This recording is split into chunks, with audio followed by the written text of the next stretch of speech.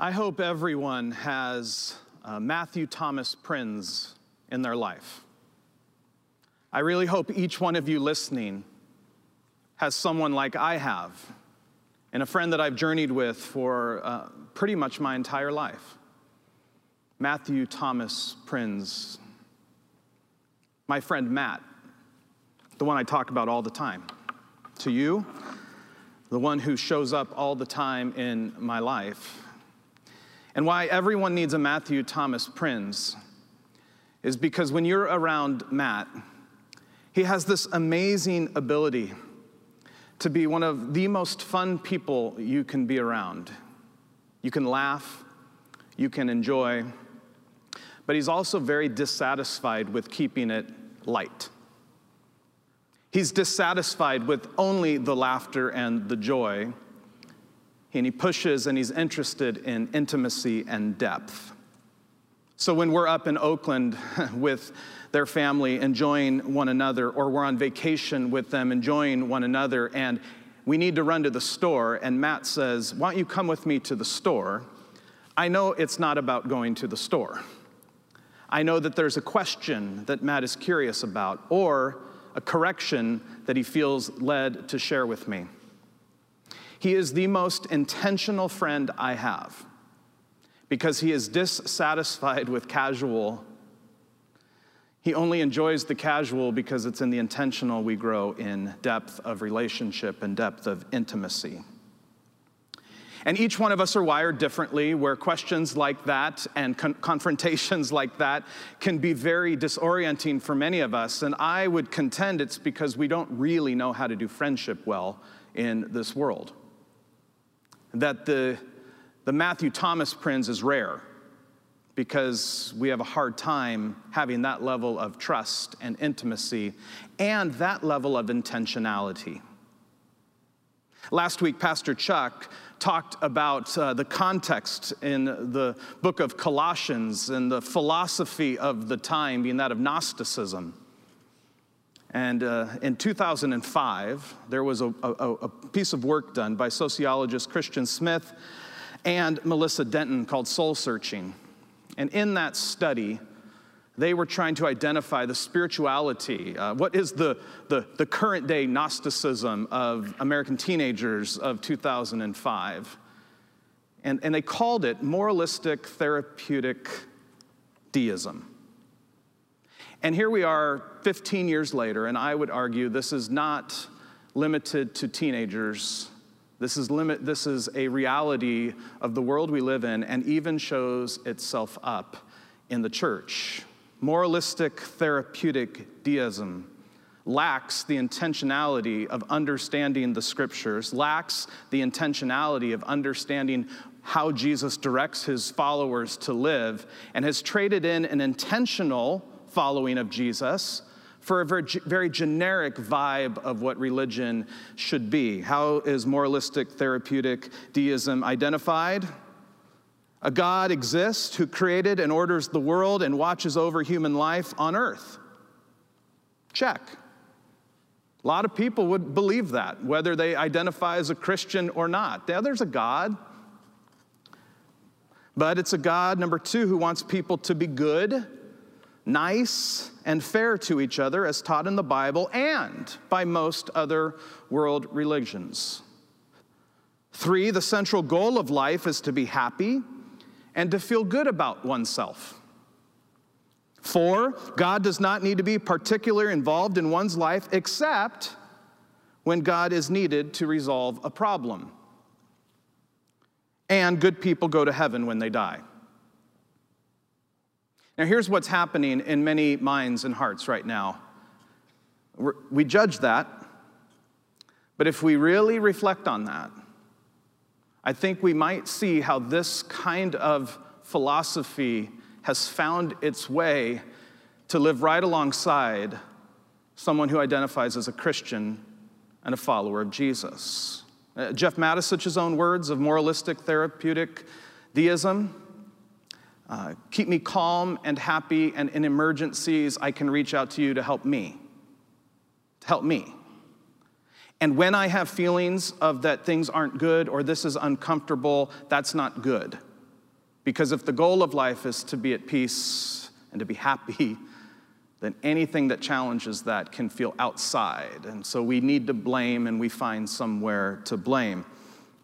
I think this is in many ways, the challenge that's before us as followers of Jesus. Philosophies like this, understandings like this, that somehow take the intentionality of the Word of God, the intentionality of the words of Jesus, and trade them in for generics, so that when specifics are confronted in our life, it can feel like, I don't know a Jesus that does that, or speaks about that, or talks about this, or is calling me to do that, and fill in the blank. Anything from the way I choose to use my money, to the way I use my time, to the positions and things that I believe.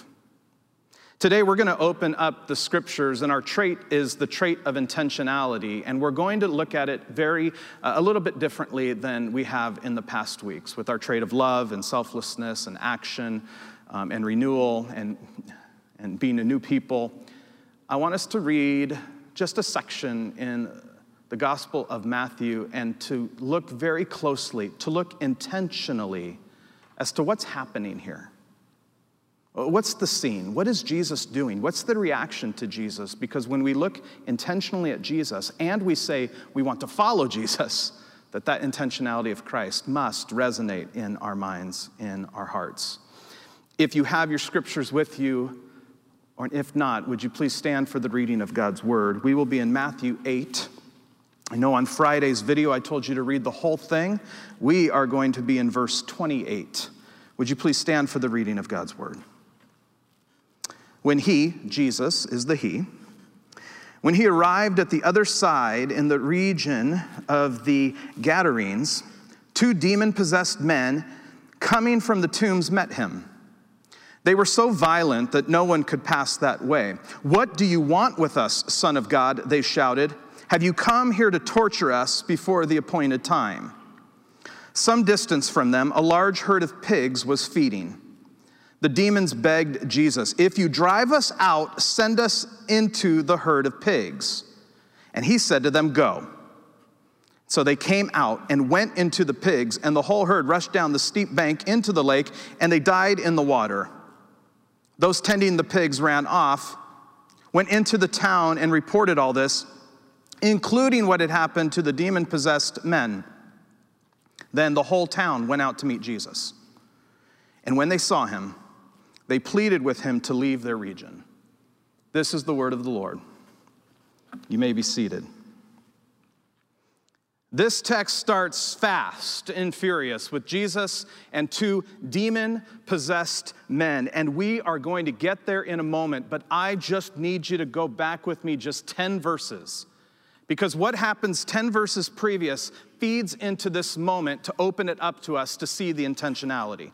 Now, I'm not going to read those 10 verses, but you can follow in your scripture the way those are subtitled. We're not going to get far off from those. But in verses 18 to 22, we have an episode where the central question in these verses is, what is the cost to following Jesus?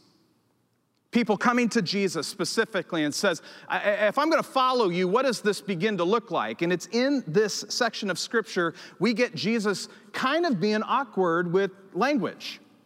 I mean, the question is, what's it going to cost me to follow you? And he answers, well, foxes have holes, and birds have nests, but the Son of Man has no place to lay his head. What does Jesus mean? What is his answer saying? What he's saying is, if you want to follow me, guess what? Foxes have a home, birds have home, I have no home. Are you willing to give it all up? Are you ready to give up your safety, your security, and even your home to follow me? I mean, that's the answer. Jesus, I want to follow you. What's it going to cost me? And the first answer is everything. Your home, your safety, your security. Next question. Another disciple, Lord, but first let me go bury my father. And Jesus' response is, follow me and let the dead bury their own. This is not the cute, cuddly Jesus that we think about. What is Jesus saying here? So not only to follow me, you need to give up your safety and your security, you actually have to give up your family as well. I want all of you. In a short amount of verses, Jesus has just really begun his ministry. I mean, he's had the Sermon on the Mount. There's been some miraculous healings that have happened, and there is a following starting to emerge where people are wanting to be near this teacher. And as they're starting to wrap their mind around, I want to be with you, Rabbi. I want to follow you. What does it look like? And he comes out pretty quick here saying, it's just going to cost you everything. It's going to cost you everything. Other parts of Jesus' teaching, he says, unless you deny your parents, you can't follow me. I mean, and there are many people who would argue that this is Jesus using hyperbole or exaggeration just so he can move these people a little bit towards risk. I don't buy that. I don't buy that. I don't think what follows and what we will see in both what immediately follows with Jesus calming the storm and what we've just read about the demon-possessed men have anything to do with just, I think Jesus is speaking in an exaggeration just so the people of Jesus can be a little less comfortable with their security and maybe a little less reoriented in their priorities with family. I think it's much more drastic than that. I mean, they did kill Jesus because he was a revolutionary. So immediately what follows from this conversation, you want to follow Jesus, what's the cost? Everything. And the immediate next story is a situation of incredible danger. Jesus in a boat with his disciples and a storm hits. Now, we know this story from Sunday school. We know this story, and oftentimes, right, it's depicted as the water is rocky and Jesus is resting and the disciples are freaking out and they wake up Jesus and he just kind of calms the storm. And that's totally true what happened, but some insights this week to me is, can we recognize that the disciples, the people who were with Jesus on the boat, this was not their first boat ride? These were seasoned seamen. These were experienced fishermen. Surely they had been in storms before. Surely this wasn't the first time that they'd been on a boat and the storm came. And so let's be clear with what kind of storm we're talking about. It was significant enough for the people with experience to go to the man who they never had seen do anything with boats or ships before. All they had seen is him just healing people. And in this place, because the storm is probably more like a perfect storm, chaos wins. Think of what it would be like if you were on a boat ride, you chartered a boat, and you're with the captain of the boat and the crew of the boat. We've put our trust in them because this is what they do for a living, and it gets so bad that they wake up the guest to say, would you fix this? It's a dangerous scene in which experienced people did not know what to do, and so they turned to Jesus. So right after Jesus has said, it's going to cost you your own safety and security and your family to follow me, the disciples find themselves in a situation where their safety and security was on the line, and they turned to Jesus, and yes, Jesus calms the storm, and because they're still trying to figure out who he is, that section of Scripture ends with a question. One, it says the men were amazed at what Jesus did by calming the water. And then they asked, what kind of man is this, that even the winds and the waves obey him? So our context, and we're going to get there right now. What's it cost to follow you, Jesus? Everything.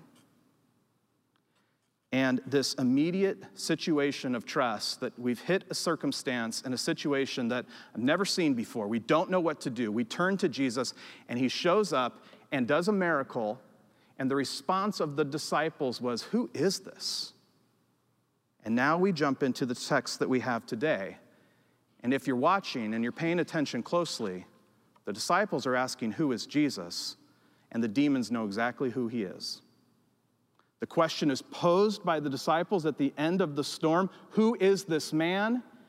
And the demons are going to identify this man in the next section. When we come to the text we've read, Jesus, right, he gets off this boat, the storm has been calmed, and he's walking through, and these two demon-possessed men encounter him, and there's a conversation with the demons. We see some pigs. The demons go into the pigs go into the water, they die. The town comes out, has a conversation with Jesus, and what does it mean? This is where we need to be intentional. Stick with me. I want us to notice, before I give you some application, I want you to look closely at 3 details to notice. Some details about the demons, a detail or 2 about Jesus, and some details about the community, because they are completely relevant to you and me today. First, would you notice what the demons knew? The demons knew some things that were true. And what I find so interesting is the demons are able to say things that are true that human beings struggle to identify to be true in our whole life. What do you want with us, Son of God? First thing the demons knew, they knew that Jesus was the Son of God. The demons knew that Jesus was the Son of God. The men and disciples on the boat watched Jesus do a miracle and said, "What kind of man is this?" And the demons knew immediately that they were in the presence of the Son of God. The demons, the evil in this world, the enemy, the forces of evil in this world know who Jesus is. The battle between evil and good is not evil not recognizing good and God, it's that they recognize Jesus. The demons knew that Jesus was the Son of God. "What do you want with us, Son of God?" they said. Another thing that the demons knew, they knew that judgment is coming. It continues. "Have you come here to torture us before the appointed time?" See, even the demons know that judgment is part of this experience of life. I believe this is the demons recognizing that there is a hell. That the demons recognize that part of the kingdom of God and who Jesus is as the Son of God is there is going to be a time where all is judged, where evil is accounted for, where true justice is given, ultimate justice is received. And the demons themselves recognize not only that Jesus was the Son of God, they knew that judgment is coming. And they were terrified. And what they also knew is that Jesus has the authority over everything. Some distance from a large herd of pigs was feeding, and the demons begged Jesus. They knew they were talking to the Son of God. They knew that Jesus had authority over them. And they said to him, "If you drive us out, send us into the herd of pigs." The demons in these men were begging Jesus because they knew he had power and authority over them, and they're begging him to send them somewhere else. Notice what the demons knew.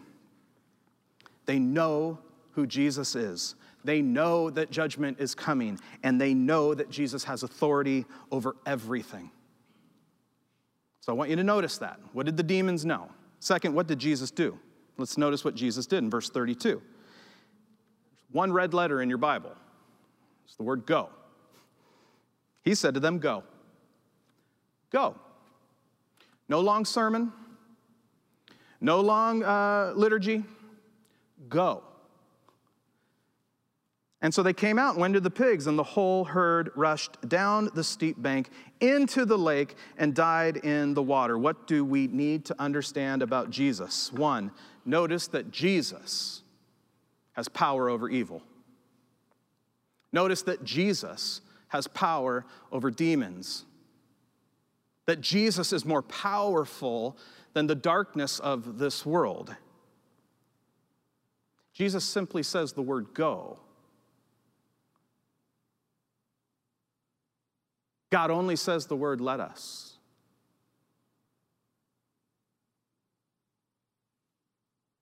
There is power over evil in the person of Jesus. And also, Jesus chooses to free these people at the expense of some pigs. And that means a whole lot, and we're going to get there.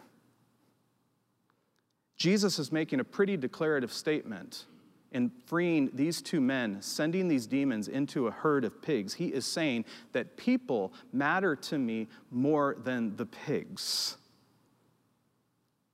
This is a direct illustration off the earlier question in verse 8. What is it going to cost me to follow you, Jesus? Just everything. My safety, my security. I mean, the pigs are not just random pigs. This is livelihood. We'll get to the crowd in a moment. I mean, this was part of the economy. This was part of what made that city work. It's what brought in money to the community. And Jesus, in this moment, chooses the freedom of people at the expense of pigs. People over profits. People over the expense of our own personal comfort. People at the cost of what our normal living is. People more important than the status quo. What the demons knew, what Jesus did, and notice finally the response of the community. Those tending the pigs ran off, those who saw this happen. They ran into the town and reported all this, including what had happened to the demon-possessed men. Let's stop there for a moment. Why is this important? They didn't run into town and say, all of our pigs went off and they're dead. They shared the whole story. You know those guys, everybody knew who these men were. I mean, they were secluded to a part of the town away from everybody else because they were violent. This was the part of the town that I'm pretty sure nobody was proud of. This was the part of town everybody avoided, and these men in particular had to be known by the community. And so when those who watched what happened came into the town, they didn't just say, we lost our pigs. They said, here's the whole story.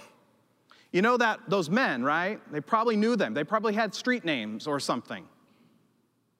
Those men, I saw it.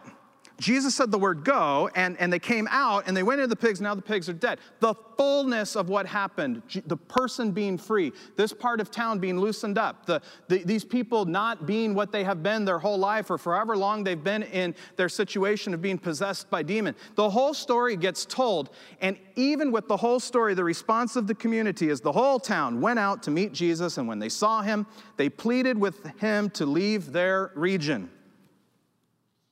They knew the whole story. Part of their town is now open. A very evil and dark part of their life and culture is no longer needed to be dark. I think about all the conversations they might have had with their children about when you go out and play, you don't go over there, these guys are not safe, and I know we're going to Tony's house later, but we're going to take the long way because we don't want to get near that. All of that precaution, all of what made up that town has been loosened and freed, and they aren't having it as a community. With a miracle in front of their eyes, they basically say, get out. Now that is too much Jesus. We don't need you to do all this. We're not having this kind of Jesus in our town who's actually going to mess up our way of living. We don't want that kind of Jesus who's going to value people over profits. We don't need that kind of Jesus who's messing up the way we've figured out how to live our lives. Moral, therapeutic deism at some level. We want a Jesus who keeps us happy, Jesus who keeps the status quo, and then when something bad happens to us, we want Jesus to show up. But the bad that happens in the other, I don't know. I might need to be convinced on that one. They would rather live in the text how it was than experience the authority and power of evil in this world being loosened and freed. I think you're seeing some application, church, because it's been convicting me for a couple of weeks here. So the demons know that evil is real, that Jesus is the Son of God, that Jesus has authority over the darkness of this world. Jesus makes a pretty declarative statement about what his priorities are, and the town isn't having it because it's not that kind of Jesus we want. The very Jesus who just previously said, oh, just all of you is what I want, all of you. So how might we apply this? It's pretty brief. First, Lake Avenue Church, would you acknowledge, we at least need to acknowledge what the demons can acknowledge. Evil is real, and division and isolation has always been the strategy of the enemy. Evil is real. It seems to be somewhat in vogue right now to not recognize the reality of the depth of sin, the depth and reality of a devil, the depth and reality of demons and dark forces that are at battle every day, that somehow our battle is with flesh and blood when the scriptures tell us quite the opposite. In the garden, what starts all of this sinful world off? Isolation, division. Divided from God, isolation from one another, and God, hiding from God. Isolation and division has always been a tool of the enemy. In Ephesians chapter 6, finally, be strong in the Lord and in his mighty power. Put on the full armor of God so that you can take your stand against the devil's schemes. Church, listen to this, because evil is real. Division and isolation are the strategy. For our struggle is not against flesh and blood, but against rulers, against authorities, against the powers of this dark world, and against the spiritual forces of evil in the heavenly realms. What is happening in front of our eyes, be it a virus that is taking over this world and causing isolation, or another pandemic that's bubbling up to the surface to show where division is in our world and in our country, it's not a battle of flesh and blood. It's a battle against the darkness of this world. Evil is real and isolation is real. That's why this pandemic is so deeply troubling for so many of you who live alone. I get it. Or how unnatural it is for you not to see your grandchildren or see your grandparents or to do the things that you normally do because we've been put in a place of isolation. And we are never meant to live in isolation. We're meant to live in community and friendship and real intentionality with one another. And when we experience isolation, we have to understand there is a level of that is a battle playing out in the heavenly realms, and it's bigger than just you.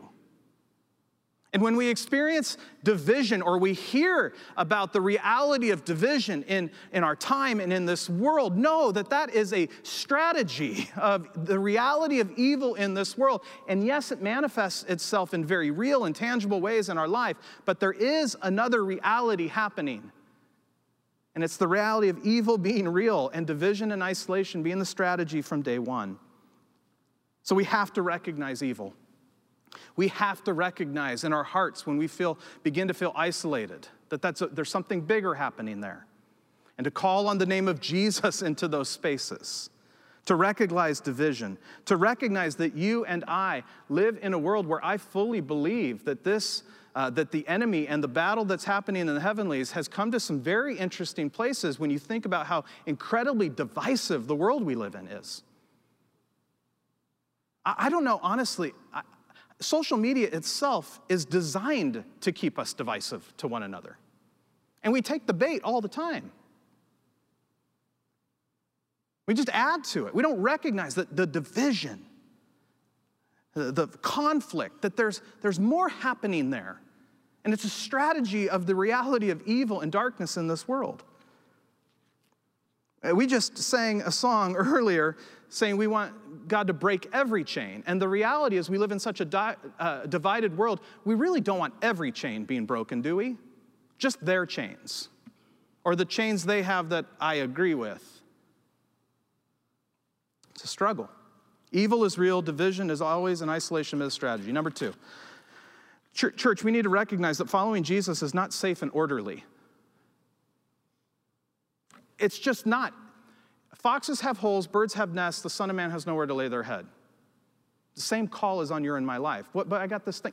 Let that take care of itself. Stay with me. Stay with me. The same call is on our life that Jesus just wants everything. And as someone who has a lot, can we admit a struggle with that? If Jesus told me to sell my house, would I? I think he has told me at some level to think about that so differently than the pervading way we think about home ownership. If Jesus asked me to value certain things at the expense of my own comfort, my own convictions, can I follow Jesus there? Or do profits, products, and stability have a primary place in my heart instead of Jesus, who will always put people first, who will always lead us to freedom over our own security? Has division and isolation been trapping you? And if that's you, if you are identifying in any of this, I just want to say to you, maybe you've never really followed Jesus. Maybe the version of Jesus that you have come to understand is one who really is supposed to keep you safe, is supposed to keep things stable, is supposed to always have the market go up steadily. That any kind of unrest or uncertainty, that's not the Jesus. And I believe this morning that Jesus is reaching out to some of you and say, truly follow me today. Start afresh. Watch Jesus come into the reality of how isolated you feel, how divided you feel in your soul, in your family, in this world, and follow Jesus. He is not safe. It's not orderly. But the result is one of freedom. That the situations we find ourselves in, we can be freed from those. And this morning, I believe this. I believe there's some of you that the invitation from Jesus sounds new to you today, or it is new to you today. And I'm asking you on the chat, on an email later, in the quietness of your heart, invite Jesus to come into your life. Give him everything. Give him everything you have. Trust him. Watch Jesus set you free. Evil is real. Following Jesus is not safe. And finally, I think the most haunting one from this text for me is notice how very possible it is to both miss and dismiss the work of Jesus. To miss the bigger story of what's happening. I mean, the whole town showed up and said, leave. To dismiss the work of Jesus. The whole town showed up and said, not here, not this kind of Jesus, no. And the reality is that when we do not have eyes to see what Jesus is doing, when we make Jesus very small, where he doesn't really mess with our comfort and our safety and our security, that when we experience and we see that maybe, just maybe, God's doing something, Jesus is doing something bigger, but it doesn't fit within our category, it's very easy to miss and dismiss the work of Jesus, and it is also quite easy to miss and dismiss the work of Jesus' people. And I believe that it's our comfort, our way of living, just like the town. This is how it all works. There's people here, they have their part, I got my job and the pigs, and everything's fine. Don't mess with this. It's that comfort or our habitual way of already living that take precedent over following the freedom that Jesus is bringing into lives and into this world. And at the end of the day, I can be quite guilty of valuing pork over people. And so can you. So it begs the question, Jeff, if it's possible to miss and dismiss the work of Jesus, what are you saying? And let me be very clear of what I'm saying, what I see happening. I find it interesting that for years I have sat with many people, and it is very easy to have a conversation like this with a follower of Jesus. Related to alcohol. Jeff, I don't drink because alcoholism runs in my family. And you know, science would tell us that there's a genetic disposition I have because of my dad or my grandparent who was an alcoholic, that's just not something I do. And so I have somehow come to a place to guard against that because I recognize what runs in my family. That's acceptable, that's okay. We have a lot of therapists in our church, and I'm grateful for that kind of recognition that there's actually genetic realities to how we live today. That's acceptable. Even in the scriptures, there's a very clear understanding and teaching that there's a thing called generational sin. The sins of the father get passed to the children. If you've been a part of Emotionally Healthy Spirituality with Bill Meade and Jeannie, you know that that's a major part of the curriculum, is recognizing the generational sin. So you make a geniogram and you back up and you say, this is what runs in my family, and so these are the kind of things. All that's very acceptable. So there's one. The other thing that's really interesting to me is how much, especially folks that look like me, how much we love just history, especially around kings and Europe and the miniseries with the costumes and Dwayne loves Downton Abbey. Like, we love all that history. But I find it interesting when it comes to racism being something that possibly could be passed down from one generation to a generation, that possibly has lived within our world and our culture for a long time, that's where we kind of go, whoa, I mean, alcoholism, okay, but it can't be the same thing. Or how we can be enamored with one part of history and be so ignorant of other parts of history and almost be anti-history. So what do I think God's doing in this moment? I think the demon of racism is being messed with by the living God. That there's a part of our history as a country, that there's a part of our history as even a church that is coming to a turning point here, that something's being exposed. And it's been a long-standing, and it feels different to some, and for others it feels so potentially freeing, and for some it feels so incredibly hopeful yet hopeless because we've been here before.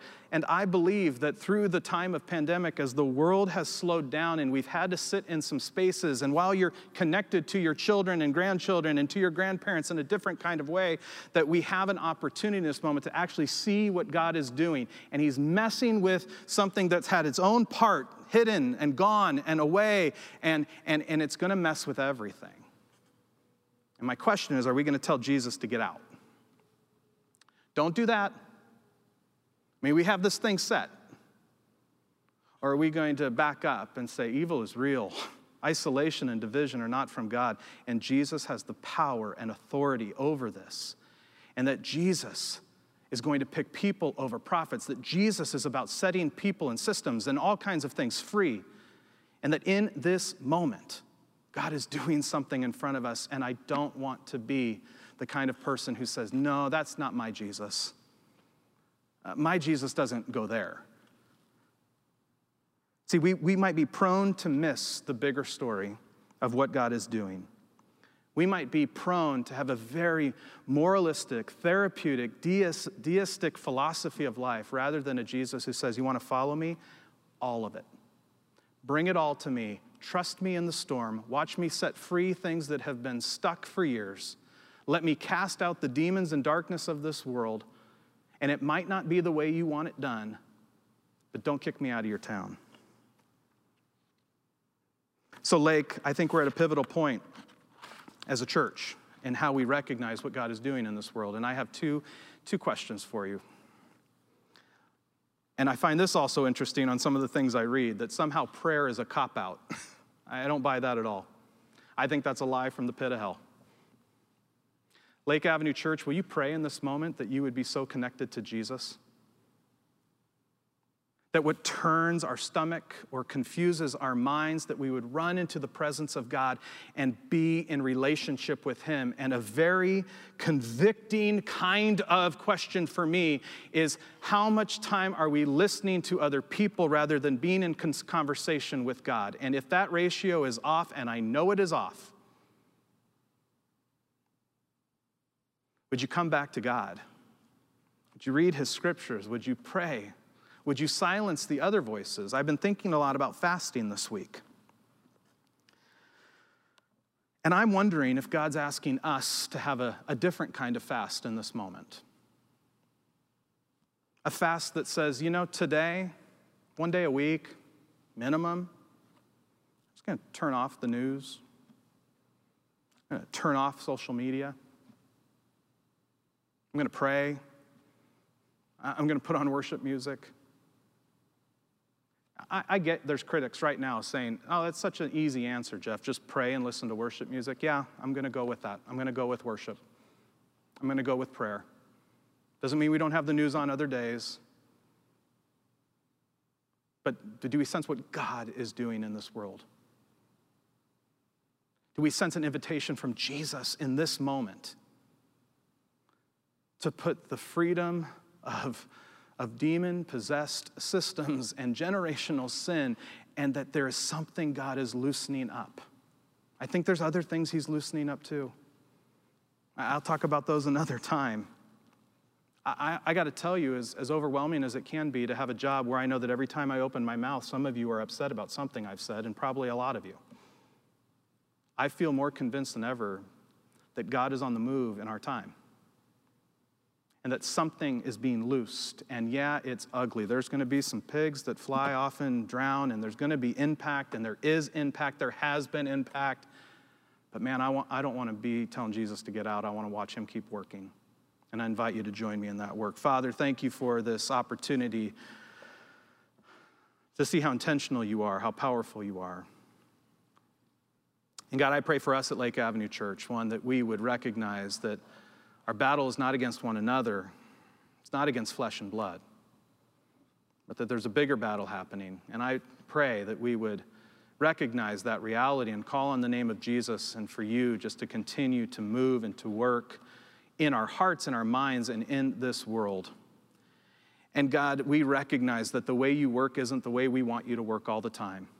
So we recognize, and I pray that we would all contemplate, what are our pigs? What are our things? What are the things that, man, we don't see you getting there? Will we trust you? Will we trust you at the expense of our comfort? Will we trust you at the expense of our security? Will we trust you at the expense of what we know? Will we trust you so that when you work, we would just say thank you and applaud and follow and not ask you to leave? Amen.